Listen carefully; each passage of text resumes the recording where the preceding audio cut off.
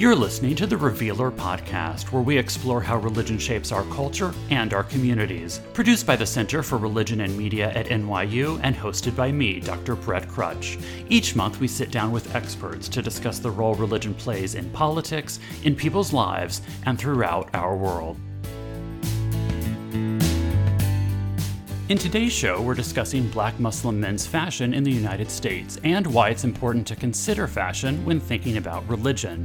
What are the unique features of Black Muslim men's fashion, and how do clothing choices influence one's religious beliefs and actions? We will also discuss if the increased media, corporate, and retail attention on Muslims and clothing is a good thing, and we'll discuss how some Black Muslims are using clothing to make clear that they are central to Islam.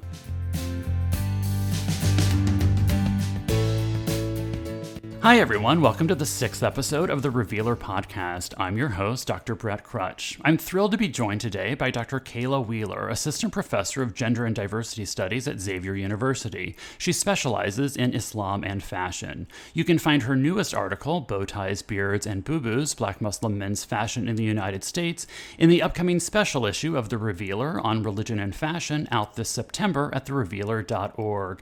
Kayla, it's great to talk with you. How are you doing today? I'm doing well. Thank you so much for having me. Of course. So I'm very excited to talk to you about your research on Black Muslims and fashion. And I'd actually like to start with a broad question before we hone in on some specifics, because I think some listeners may not have ever thought about religion and fashion together. So I'd love to hear from you, since this is your expertise. Why is fashion something that matters when thinking about religion or when we're trying to understand religion? Yeah, so when we think about fashion and just dress in particular, that's usually our first impression of someone. So we already have an idea of who a person is based on what they look like. And that has a really, really deep meaning when you're talking about different religious communities. Your dress can signal certain theological preferences. It can signal your age, your marital status. I think oftentimes we see fashion as just being so ordinary and mundane that it's not worth studying, but there's so many unique aspects of it. And it's not just what you're dressing in, but how is it being produced? What is the meaning behind both the production and the consumption? And I think just in general, fashion is something that unites everyone. Every society, for the most part, has some form of bodily adornment, whether it's wearing jewelry or styling their hair in a unique way. This is something that we can all relate to in some way or the other. Great, right. No, I think this is part of why your work is so interesting, because fashion and clothing and all of that matters. And exactly as you say, it can reveal quite a bit. And there are norms that are associated with fashion. There are sort of cultural expectations of respectability that we all sort of live under, whether we're aware of it or not. So I really like that you're bringing many of these issues to the forefront. So when we think about Islam and clothing specifically, one thing that you note in your upcoming Revealer article is that most attention when thinking about Islam and clothing seems to go to the hijab or various forms of veiling for some Muslim women, and that many journalists as well as scholars have not turned much of their attention to Muslim men and clothing. So I'd love to hear, why do you think that's been the case? Why have Muslim women gotten much more attention in this area? I think part of it has to do is just how we view women in general as the homes of culture. Culture rests on women's bodies. So we focus on what they're doing, even though we know that's not to be true at all. In terms of Muslim women in particular, I think this is just one example of Orientalism. So we have this understanding of what Islam is, and Islam is usually viewed through embodied experiences and something that covers your head, covers your body. For a Western gaze, that stands out, and it's something you need to investigate or uncover. And a lot of the ways that we talk about Muslim women's dress in particular ignores the diversity of experience that they have. We're not really interested in seeing Muslim women as human beings, as people with rich understandings of themselves and their surroundings. They're objects for inquiry. And I think that's one reason why in the 80s and 90s and even getting into the 2000s, a lot of the scholarship and journalism around Muslim women in the hijab was unveiling Muslim women, seeing what they would look like without the hijab, or get into their motivations. What's the one reason why you cover? And if you talk to Muslim women, they're going to give you different answers depending on the time of the day, because it's such a complex and personal issue. And I think we as scholars try to have neat, tidy boxes so we can understand people, but in many ways that actually otherizes them. I would love then to pivot then, since you've done some research and writing on Muslim men and clothing and fashion. And so the first piece of fashion that you address in your upcoming Revealer article about Black Muslim men's fashion is bow ties. And so could you explain for our listeners what the significance of bow ties is for some Black Muslim men? Yeah, so I'd have to go back to my childhood experiences living in Cleveland, driving down the street and seeing these men with these black or dark gray suits with bow ties, either handing out final call issues or bean pies. And that is something that is important not only to the Nation of Islam, the bow ties, but to many other Black Muslim communities. It signals their love of self. It signals their own form of respectability politics. But for some men, it also just signals their coolness. There's a certain coolness that comes with Black people, regardless of their religious identity. But for Black Muslims, particularly in the Nation of Islam, the bow tie is a signal of their membership in a particular organization, but also part of their worldview, understanding how Black men and Black people have historically been positioned in the United States, and using their clothed bodies to push back some racist assumptions about Black masculinity and Black people in general. Right. So then clothing becomes, exactly as you said earlier, it sounds like it's signaling multiple different things, some of which is internal to the community, but then some of it sounds like you're also saying is external as well. And part of what you said made me think about what one wears, and maybe especially the repetition of wearing particular things has the potential of influencing one's interior or their thoughts and actions. So would you agree with that assessment that clothing can do that? And if so, can you explain how what one wears can shape, their interior, their character, their beliefs or actions? I think it definitely can shape how you view yourself. For many people, clothing is a disciplining tool. It reminds you of the person that you aspire to be. It reminds not you, but the people looking at you. So I'll give myself as an example. I'm a young Black woman. I'm teaching online now, but normally I teach in person. When I go into a classroom, people usually don't know that I'm a professor. So I have to dress the part. I have to wear a suit, wear the heels. That's a reminder to them that, hey, this is what professors usually look like. But for me, it has me straighten up my back a bit, speak with a bit more authority. So it's a way to communicate both to yourself and others. For Muslims, wearing certain clothing could be a way for them to connect with God. It could be a way for them to connect with their community members, but it could also be a way to remind them of certain proper actions and beliefs. So whether that's gender segregation, respect of other people, being humble, being modest in your speech as well as your actions. So it can have multiple understandings and influence multiple actions for Muslims and people of other religions. Great. No, I mean, that makes total sense, right? The idea that it can serve as a physical reminder of the way that you are trying to lead your daily life. So one thing that I also want to bring up from your article that I think listeners may be curious to hear more about is that you address the idea that when we're talking about Black Muslims in particular, that at times Black Muslims report not feeling as central to Islam, or perhaps they feel not as authentic or viewed as authentic as Muslims of Arab descent or Arab Muslims, even though there are large numbers of Black Muslims in the US and throughout the world. So I'm curious if you could explain why that idea persists, and then also if there are ways that Black Muslim men are using clothing to push back against the ideas that they are not as authentic or as legitimate as other Muslims. So I think that comes from two areas. First, it comes through how non-Muslims choose to view Islam. The media plays a really, really big role in producing images that then become dominant of all marginalized people. And that has especially been the case with Muslims. So we know that the first Muslims in the United States were Africans, and the majority of them were enslaved Africans. And the people who played a dominant role in rebuilding Muslim communities in the 20th century were Black Muslims, primarily through the Moorish Zionist Temple of America, Darul Islam, and the Nation of Islam. And a lot of these Black Muslim organizations, they had politics that matched their beliefs. So they were committed to Black empowerment and both economic and social empowerment. And that was a threat to the social order in the United States.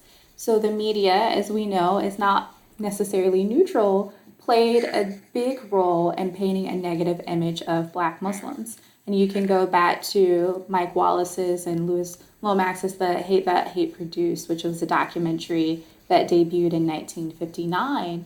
And it painted the Nation of Islam as this hyper-violent, evil, anti-white organization that would lead to all of this death and destruction. And what they did is place Black Muslims, a term that they actually created for members of the Nation of Islam, kind of on the side, saying, this is not a real religious organization. This is a political organization. Their beliefs are not authentic. Real Muslims do X, Y, and Z. And so many non-Muslims embrace that understanding of what Islam was. Islam is an apolitical thing. It's just theology. When we know that politics and religion mix, and for many people, it's the same thing. On the flip side, you have Muslims themselves who have participated in anti-Blackness. Part of that has to do with the racial hierarchy in the United States. It is not meant to allow for much collaboration between different people of color. And we see a lot of this happening where people are challenging different communities' authority beginning in the 1960s, when in 1965 we have the Immigration Reform Act, which ended the racist immigration quota system that had favored Western Europeans. So you had a large number of non-Black Muslims coming over to the United States, and many of those Muslims staying here long-term instead of just working for a few years and going back home. So coming to big cities like Chicago and Detroit, they found that there were already established Muslim communities. Some decided to embrace those communities. Others saw this as a way to assert their own authority. That's fascinating, and you narrate that history so well. I feel like that could be an entire different episode of the podcast that I would really be interested in hearing more about. But for now, I'm going to pivot us back to our conversation about Islam and fashion. And since fashion often has to do with trends, I'd like to ask you how you see Black Muslim fashion extending beyond Black Muslim communities. Are there ways that Black Muslims men's fashion is influencing people outside of their own communities?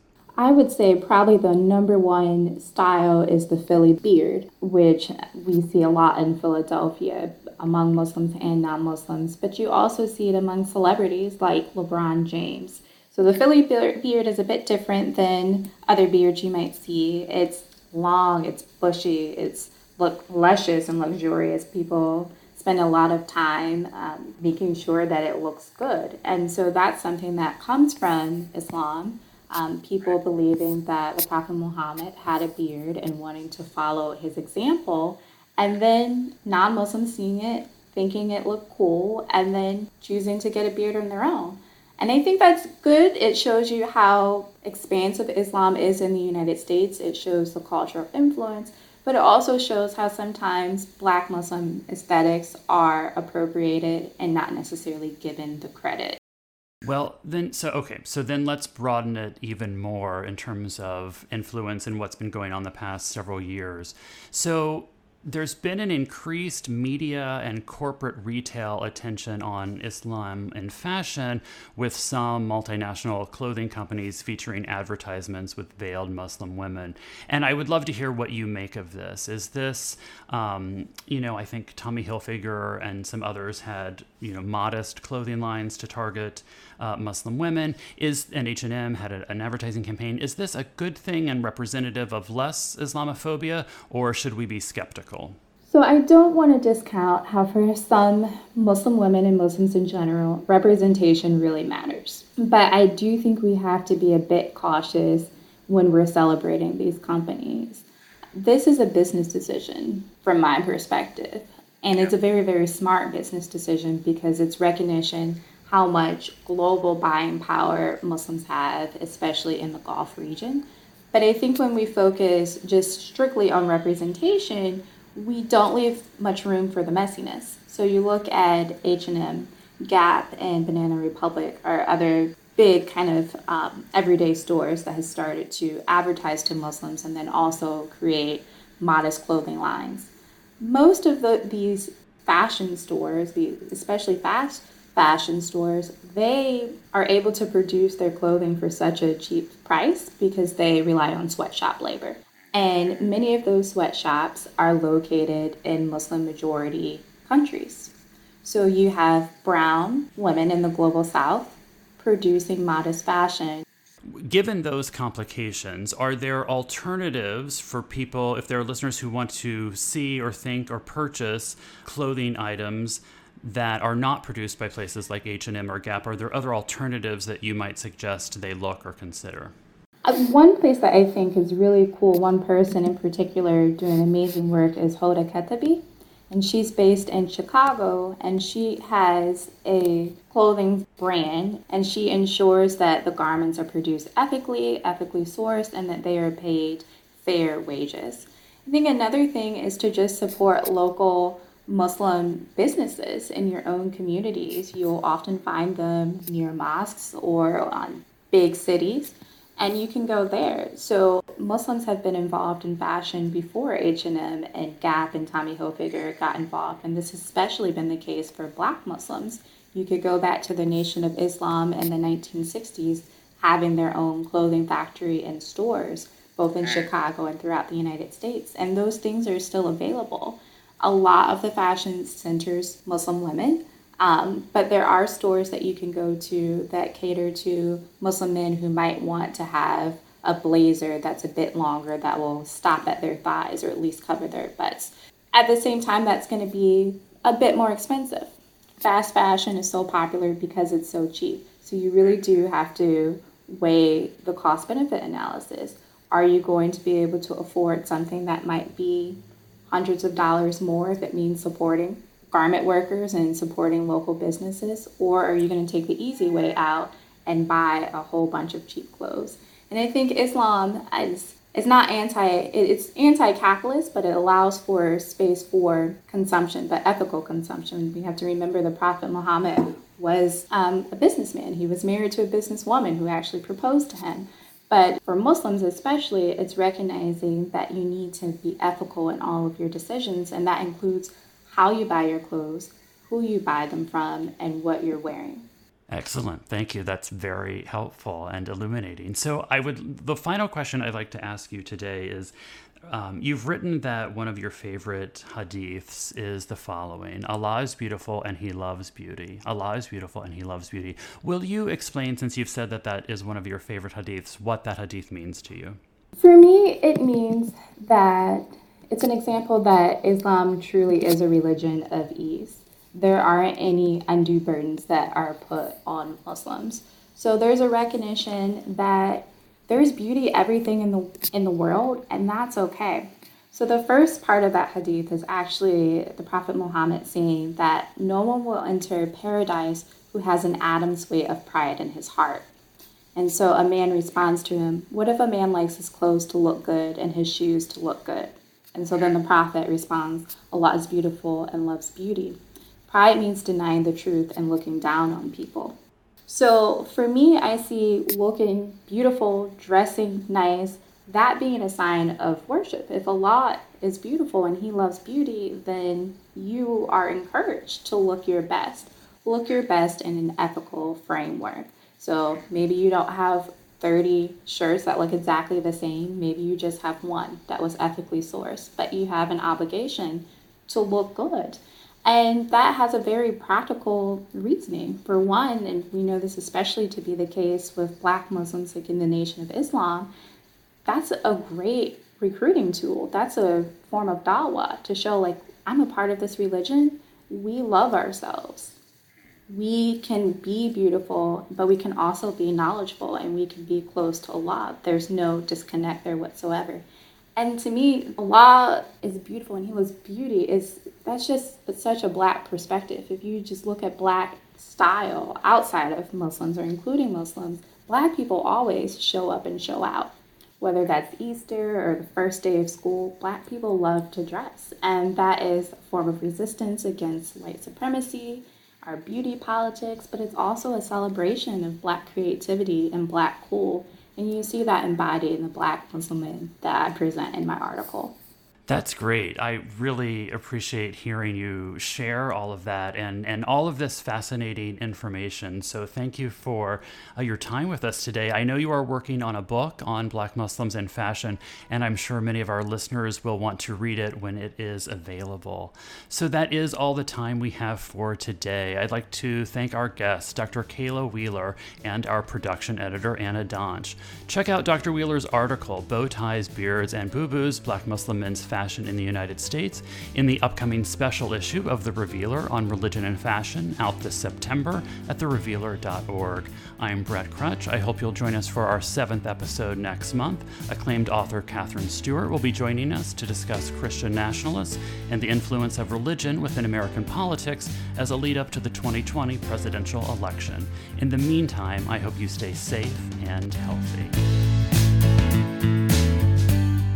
Thanks for listening to this episode of the Revealer Podcast, with music by Kevin MacLeod and production editing by Anna Donch. If you want to get in touch with us, we'd love to hear from you.